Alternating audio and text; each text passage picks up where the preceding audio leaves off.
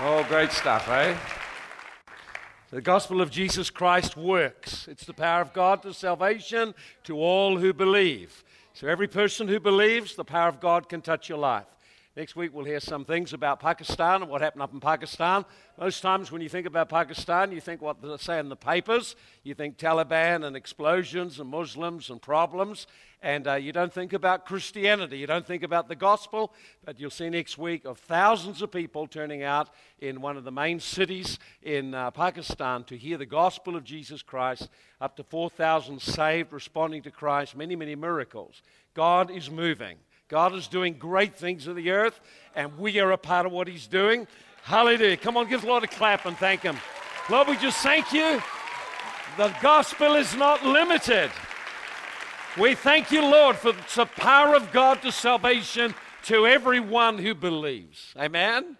Amen. I want to share a few verses with you. I'll share the rest of this message tonight. I want to just go into Matthew 28 with me. Matthew 28. And I want to just lift your vision, lift your thinking. Most times when we begin to think about God and think about the gospel, think about church, we think in a very, very small way. We tend to think about personal blessing. We think about how I can get a breakthrough, how I can get something in finances or raise or some kind of thing like that. But when God is looking at this deal, He is thinking nations. If we have a look in Matthew chapter 28, I want you to have a look what God spoke, or Jesus spoke, as He in His last words pretty well to the disciples. And it said, verse 18, "And He came and spoke to them, saying, All authority has been given to me in heaven and earth. Go therefore and make disciples of all nations, baptizing them in the name of the Father, Son, and Holy Ghost, teaching them to observe all the things I have commanded you, and lo, I am with you always." God, the mandate that He gave to us, the mandate He gave to the church, is more than just individuals. It involves nations being touched. We don't hear about it in New Zealand. We don't even think about it. We bring God down to the experience we have, and we're limited to just thinking in terms of a blessing here or something there, or someone got a little bit of a testimony. But when God is looking at it, He has nations in His heart. He's always had nations in His heart. He thinks in terms of whole nations. That word nation is the word ethnos, ethnic group. So the mandate given to us is to go to ethnic groups. You don't have to go overseas to go to ethnic groups. Ethnic groups are in our community. God wants us to go to ethnic groups, groups which are characterized by a particular culture or language or national background they come from. They have something which makes them distinctive as a group, and God's called us to go to them and bring the gospel to them. Go preach the gospel to the nations, to ethnic groups, wherever they are. Jesus made it really clear He will not return until the gospel has gone to every ethnic group in the whole of the world. So it's no use sitting around waiting for Jesus to come. He is stirring the church to get a vision, not just locally but globally, of the difference we can make in communities. Communities being changed by the power of the gospel. So long the church has shrunk and shrunk in its vision, its thinking, till all it can think is just inside a few walls. Jesus said, go make disciples of nations. That means literally this. It's more than just a person saying, yes, I'll give my heart to Jesus, I'll become a Christian. He's saying, I want you to disciple. That means make followers of the kingdom of God, make followers of Christ, make followers of the lifestyle of that kingdom. It's, in other words, He's saying, change the value of a nation, change its core belief structures, change the way it does its business, change the way it runs its economy, change the way it runs its education. The mandate is to change nations. It's always been that. Right from the beginning, the heart of God has always been for ethnic groups wherever they are. We tend to think, well, I feel comfortable in this corner with these people. God wants you to get enlarged, get His heart. You know, at the moment in the world, you'll find there's a number of sounds that God is making. One is you're hearing of outpourings of revival. One of the big tragedies of revival over the years is people get consumed with a personal blessing and don't understand when God pours His Spirit out, it's for you to be changed and get His heart, get His vision, and take what you have to someone. There must be someone you're called to influence with the life you carry. If you don't understand that, you're missing the bigger plan of what you're called to. You're missing divine purpose. God never put you into this world just to say yes to Jesus on Sunday, run your life as normal, and then it's over and it's all done with. You were made for bigger things than this. He says, go make disciples of all nations. All nations. And once you come out of the environment in New Zealand and start to get into some of these third world environments, you begin to realize how wealthy we are. Even some of the poorest people here have more than some of the richest people have in some of those areas. Just $100, you'd spend more than that on groceries in 1 week. $100, you get someone into business, their whole economy personally changes. There's so much can be done to touch the lives of people. You see the faces of some of these people as God touches their lives. Jesus had it in His heart. Go, go, go, go to the nations. Go to ethnic groups. You see someone in our town who's from a different ethnic group, don't cross the road. Go make them welcome and find a way into their heart. Go find a way to bridge into them. Go find a way to make them feel welcome. The gospel is inclusive of all nations. It's inclusive of all peoples. But it points out there's one God. We're separated from that God. The gospel is good news, how you can get reconciled to God and become His ambassador. Listen, if all your Christianity is about is coming to church and getting blessed, getting touched by God, you've missed the mission, the purpose. Listen, the church meetings, the church gatherings, and church serving and all that we do, which is all wonderful, is just the housekeeping. You know, you live in a home, there's chores to be done in the home. If a home's going to run well, you've got a lot of kids, you've got to get them all something to do. And then you make sure they all do their things and the home runs well. But most of life is not lived in the home. It's lived outside the home, in the school, in the workplace. Same thing with the church. When we gather together, we come to exalt Jesus. We come to be stirred, equipped. But the real work of ministry is outside the walls. If you just think ministry is some kind of thing in the church, you're very limited.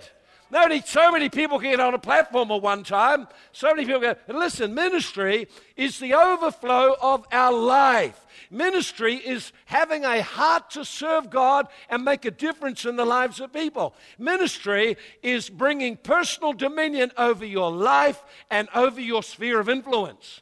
Every one of us has got what the Bible calls a metron. A metron is a region or sphere of influence. It's something God gave you responsibility for. So the Bible tells us, whatever place you're called, that's where you stay and work there with God. So if you're in business, well, your calling's in business. Get there and find out how to bring God into your business, His principles, His presence, and His way, so that you can influence people. If you're called as a teacher, then stay as a teacher with God. Tells us in 2 Corinthians, stay there with God. In other words, bring God into your environment. People need the touch of a living God. One of the dilemmas in the Western world is the atmosphere of cynicism, unbelief, and resistance there is to spiritual things. But it doesn't change that the need's there. There are needs everywhere that only God can touch. Only the power of God can shift some of the things in people's lives. And the church has got to break out of that atmosphere that resists. I'm going to give you some keys for this over the coming weeks. I want to talk about made for dominion. I want to share with you some things to help you understand you are made to have an influence in the world. You're designed for it, and you'll never be fulfilled until you're doing it. I want to share with you some of the keys on that and how to begin to alter the atmosphere where you go. You're able to do these things. You're called to do these things. Every one of us is called in this area. Whatever area God has placed you in, you are called to make a difference. The key thing is, how do I connect with God personally and bring His life, His influence to bear wherever I am. Don't be ashamed of the gospel. The Bible says in the last days, it says in Isaiah chapter 2, verse 2, it says, the whole earth will be full of the glory of the Lord. It says nations everywhere will stream into the house of God because that's where life is to be found. That's where healing is to be found. That's where deliverance is to be found. That's where God's presence is to be found. That's what people are looking for. I go in cultures around the world. Everywhere it's the same. People need healing. People need deliverance. People need some direction. They need empowerment in their life. They need a connection with God. When they begin to get that, their lives and their work in life changes. You're called to do that. You have this born into you. When God looks out, He sees nations.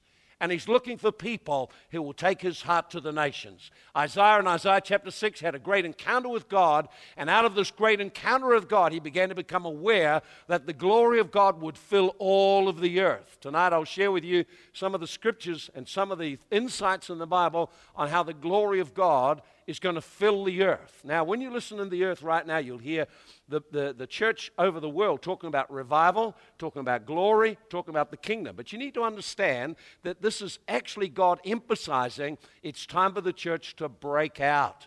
Break out of intimidation, break out of fear, break out of self-centeredness, break out and break into a life that can make a difference instead of just thinking how you can retire comfortably. I don't even think of that. It doesn't enter my mind at all. What enters my mind is how can I make the time left have increasing levels of impact? How can I increase my influence? How can we make a bigger impact as a church group and a body of people? That's how God wants you to think. What can I do that can increase my sphere of influence? Listen, I was talking with Bryden there, and you probably heard Bryden testify, and he's got all kinds of workers from all sorts of nations coming to his orchard, and he had an Indian man, Hindu man, come and invest in the gospel, gave him some money to go on a missions trip. Now, how does that happen if it isn't he's had an influence on the guy's life? It's only a matter of time before he gets saved. Listen, every one of us got asked the question, what am I doing with my life?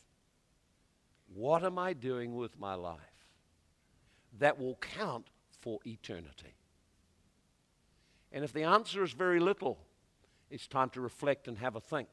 Because the last words of Jesus were not a suggestion.